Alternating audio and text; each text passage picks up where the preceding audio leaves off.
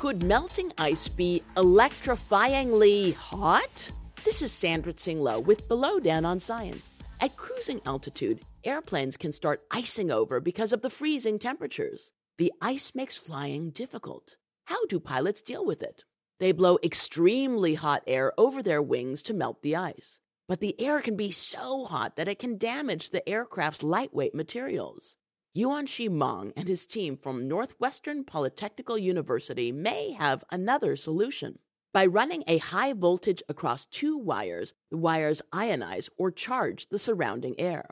That charged air flowing around the plane is warm enough to prevent ice from sticking, but cool enough that the lightweight materials can still withstand the heat, at least 50 degrees Celsius cooler than typical blowing hot air, according to the researchers.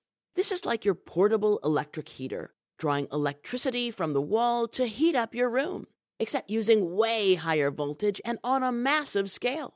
Meng hopes his anti-icer can improve flying efficiency for modern-day aircraft.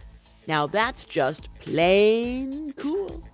The Loh Down on Science is produced by LDOS Media Lab in partnership with the University of California Irvine Science Communication and 89.3 KPCC, and made possible with the generous support of the Fuse Family Foundation.